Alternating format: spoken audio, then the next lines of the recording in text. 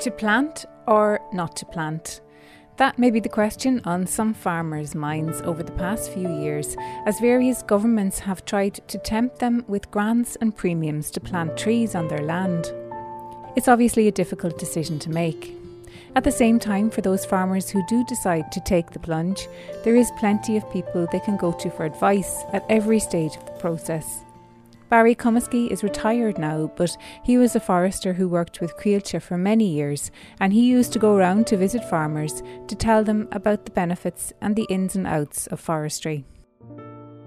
Farmers were very interested in forestry because up to that time they would have no knowledge of forestry, and for some farmers forestry was alien to them because their fathers before them would have sweated blood making good land out of the land that they had, and if they thought there was trees planted on it, they'd turn in their graves. And other people then they just didn't like forestry for some particular reason. And of course, the modern farmer nowadays, like all he's looking at is the bottom line, the figures at the end of the year, what's making money and what's not making money. And the young farmers realised that forestry was a viable industry, and they got interested in it because they found that there was a grant to plant the land, and the grant covered the cost of planting, of all the costs in it. And then there was an annual premium paid for 15 years, and that would more than compensate for what he would have lost if he was farming the land. And at the end of the day, the forest would have cost them very little to establish, and it was an investment. It was like an insurance policy that he hadn't to pay into, and like this policy would mature at the end of, say, if it was spruce, at 30 years, and the trees would be ready for clear felling, and the income from the clear fell then would be a great source of income for the farmer on top of his normal farming that he was doing. And a lot of them were very impressed by that, and they went with it. From a beginning of 3% of land planted in the area, it increased up to 11%. So it worked very well. And what years are we talking about there that you were involved in that area? From around 2000. For about 10 years, and as I said, from 3 to 11% was the increase in forestry take-up on land planted, and it worked very well. Was that in that 10 years, or is that over? No, it was just introduced then, and it was introduced to farmers that, especially in the area I was involved in, like the Castlecomer Plateau, which a lot of the land is very suitable for tree growing, and more suitable for tree growing than for farming. And farmers are very slow to change because traditionally some farmers, if they were seen to plant land, they might think that people thought they weren't good farmers, and they mightn't plant for that reason even. But that day is gone, and the younger people have no interest in what people thought of what happened long ago, and they just go ahead, and if it's a good investment they'll go for it, and forestry is a good investment, and that's why they went for it. You must have got to know a load of farmers then in that time. Yeah. It was a great way to get to know people, and no nicer people than farmers to get to know, and they're very interested in learning all about what you're talking about, and because they're coming from a background with no knowledge whatsoever, and they're open to everything that's said to them. Hopefully it's the right thing, but they were good listeners anyway. Jim Carroll was one of those farmers who listened, though maybe not to Barry Comiskey, but he decided to plant trees on his farm back in the late 1990s. Here's his story. Jim Carroll from Castlecomer. I'm a dairy farmer, but I have some forestry as well. I was always interested in forestry, and I just decided I had marginal land and I was going to plant it, and I was one of the first ones in Kilkenny to plant forestry under the grant scheme. But then I changed my mind a small bit on forestry even since then, because of probably the climate change is doing some of it, because Ireland is getting a hell of a lot more storms than we ever got, and I'm after losing some forestry with windthrow. And I had them insured up to they were 20 years for windthrow, but none of the insurance companies will give you cover after 20 years.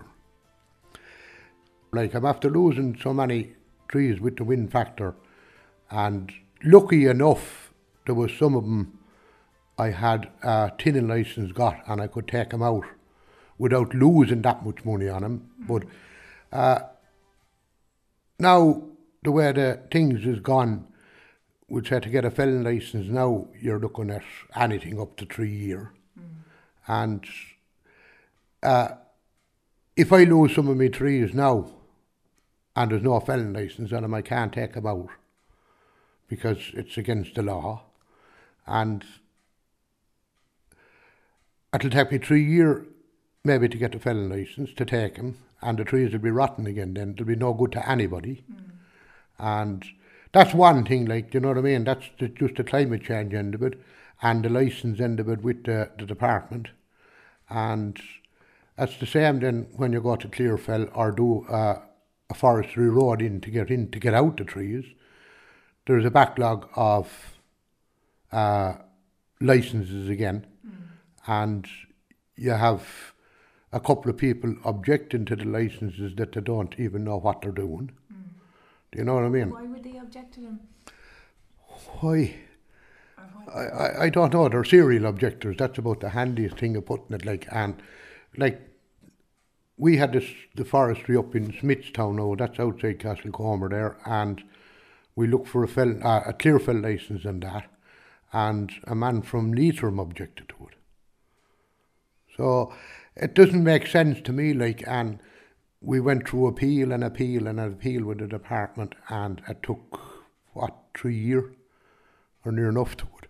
Now, I was in no hurry to get a Clearfell because I probably applied a bit early for the licence, and I was in no big panic to get a Clearfell. But if a storm had to hit that forestry, and like they were fit for harvesting, and it would be a complete whiteout.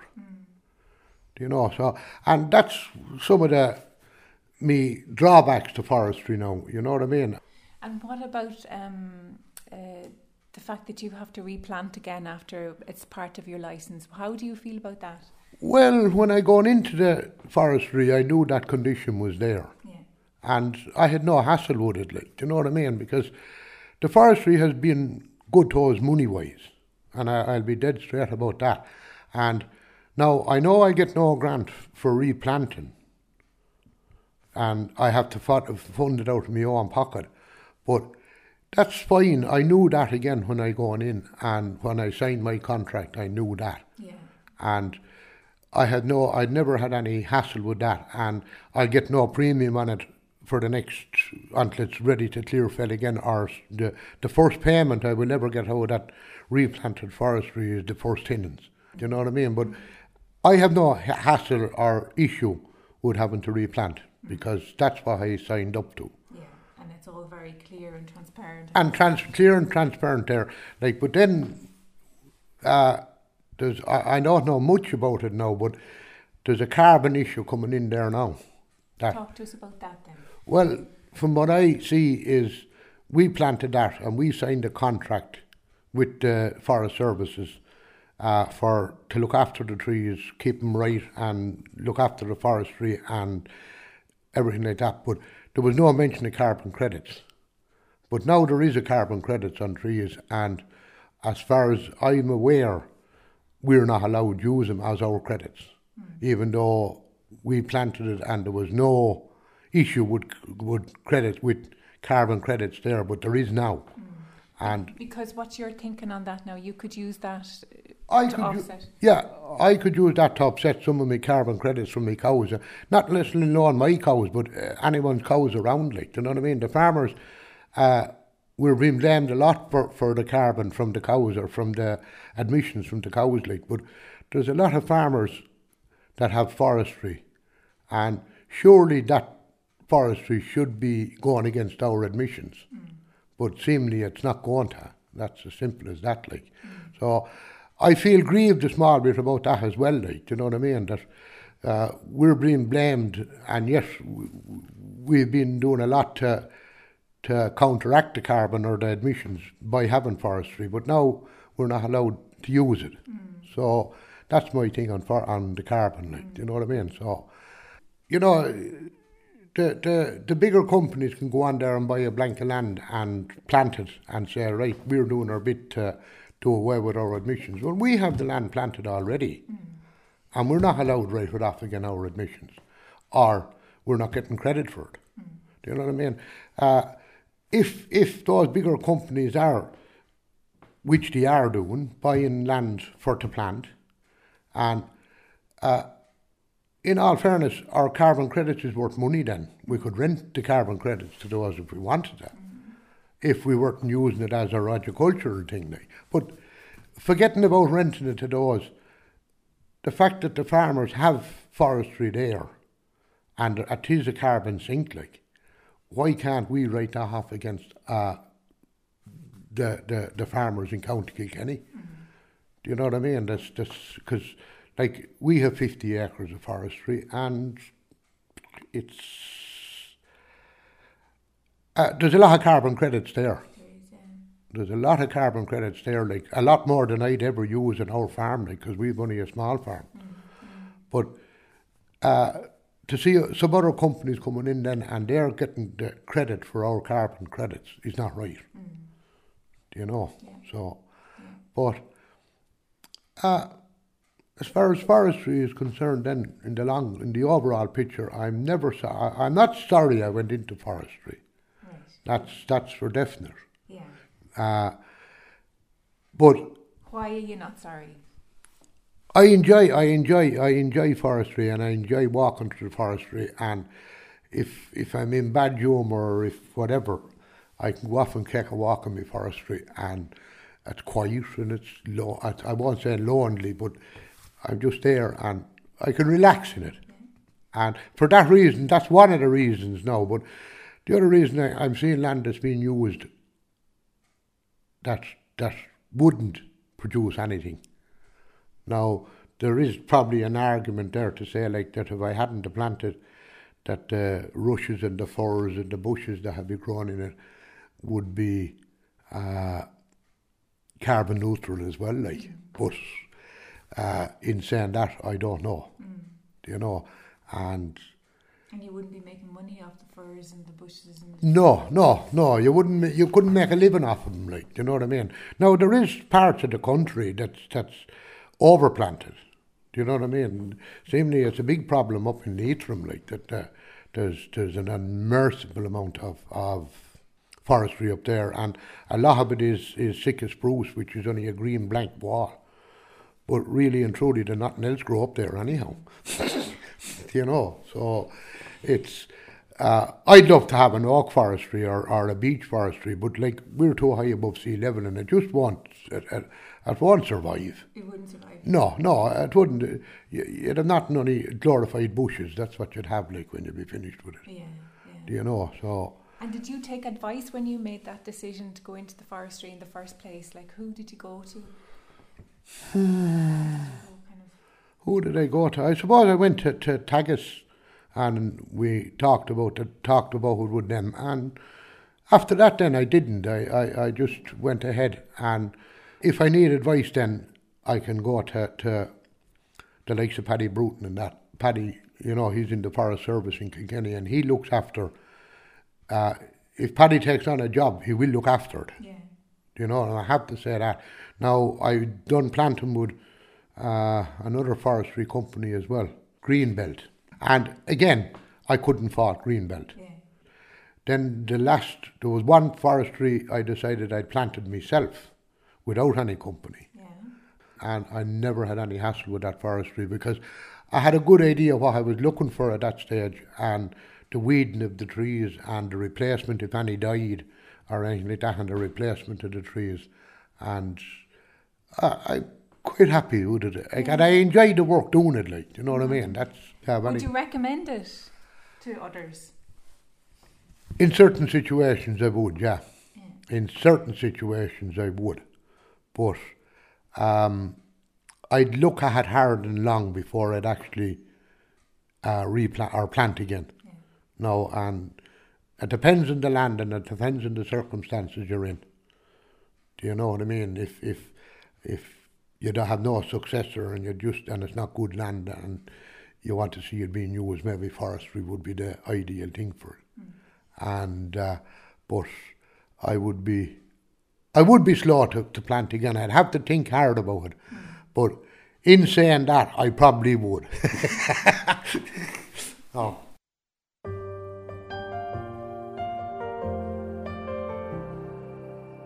Nicholas Sweetman is a farmer and forest owner and director of the Irish Wood Producers Group. He has a few opinions about why farmers may be reluctant to plant trees, and he has a few ideas about what the government can do about this. Project Woodland is a very good idea. I'm involved in it myself, and without doubt they're doing very important and good work.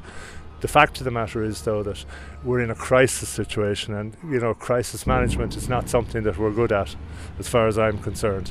And the necessary legislative actions which should be taking place are not taking place. We're an outlier as far as the rest of Europe is concerned in the regulation of the forest industry in this country.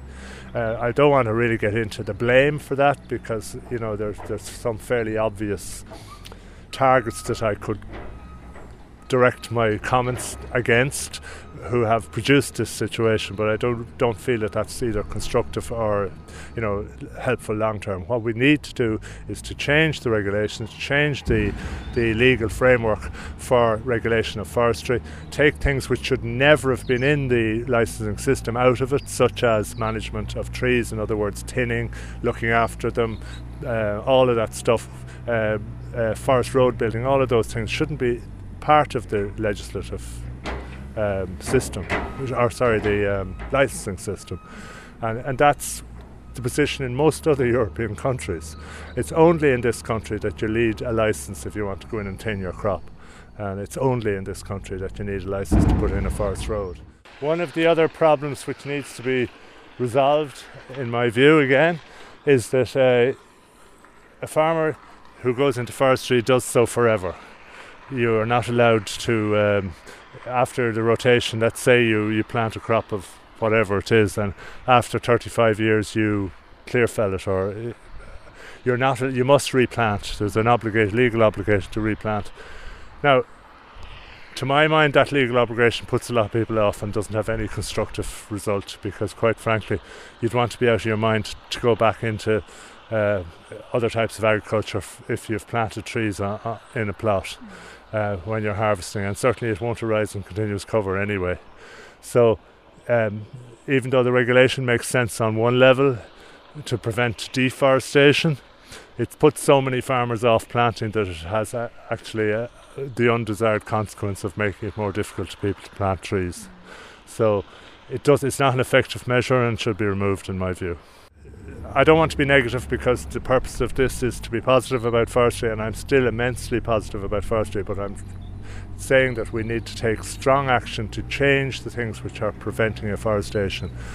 And let's be straight about it, forestation this year, 2021, despite Project Woodland, is going to be lower than 2020, which was lower than 2019. So, that's just the way it is, and that is not acceptable. We have a climate emergency worldwide. Ireland is not going to solve the climate emergency, but we must do our bit. And our bit ought to be planting trees, because it's something we can do. And it would also mitigate the emission problems that the rest of agriculture has. Forestry is a way of mitigating that. It's a way of meeting our emissions targets. And that opportunity, which it is not being grasped and needs to be grasped. Here's an interesting fact about trees. Trees can help you find your way if you get lost in the woods. In northern temperature climates, moss will grow on the northern side of a tree trunk, where there is more shade. Also, a tree's rings can help point you in the right direction. If you're in the northern hemisphere, you can see the rings of the tree grow slightly thicker on the southern side, since it receives more light. In the southern hemisphere, the opposite is true, with rings being thicker on the north side. Trees From Seed to Sawdust is funded by the Department of Agriculture, Food and the Marine as part of the Woodland Support Project. Michael Summers there finishing Monica's report on trees, and we'll have more from her next week. Thanks to Frank, who sent me a link to an article in The Guardian about spruce plantations and bird species. Thanks for that, Frank. And here's what Pippa Hackett, Minister of State for Land Use and Diversity, would like to say in response to some of the issues spoken about in the programme. She says to deliver climate action, we need to plant trees. Of course, we must address any factors which could act as disincentives. And under Project Woodland, we are looking at the entire regulatory framework for licensing. I established Project Woodland to tackle all the issues in forestry, and I believe it will do that. As a nation, we must decide what we want from our trees. We need wood for industry. We need far, far more native woodland, and we also need all trees to be planted in places where they're in tune with nature and not working against it. We need a vision to underpin our forestry programme, and I believe Project Woodland's extensive public and stakeholder consultation over the coming months will help us develop that vision. So I really do encourage everyone with views, farmers, foresters, forest owners, NGOs and the general public to make their views known when we open the consultation process on the new programme. That's from Minister Hackett.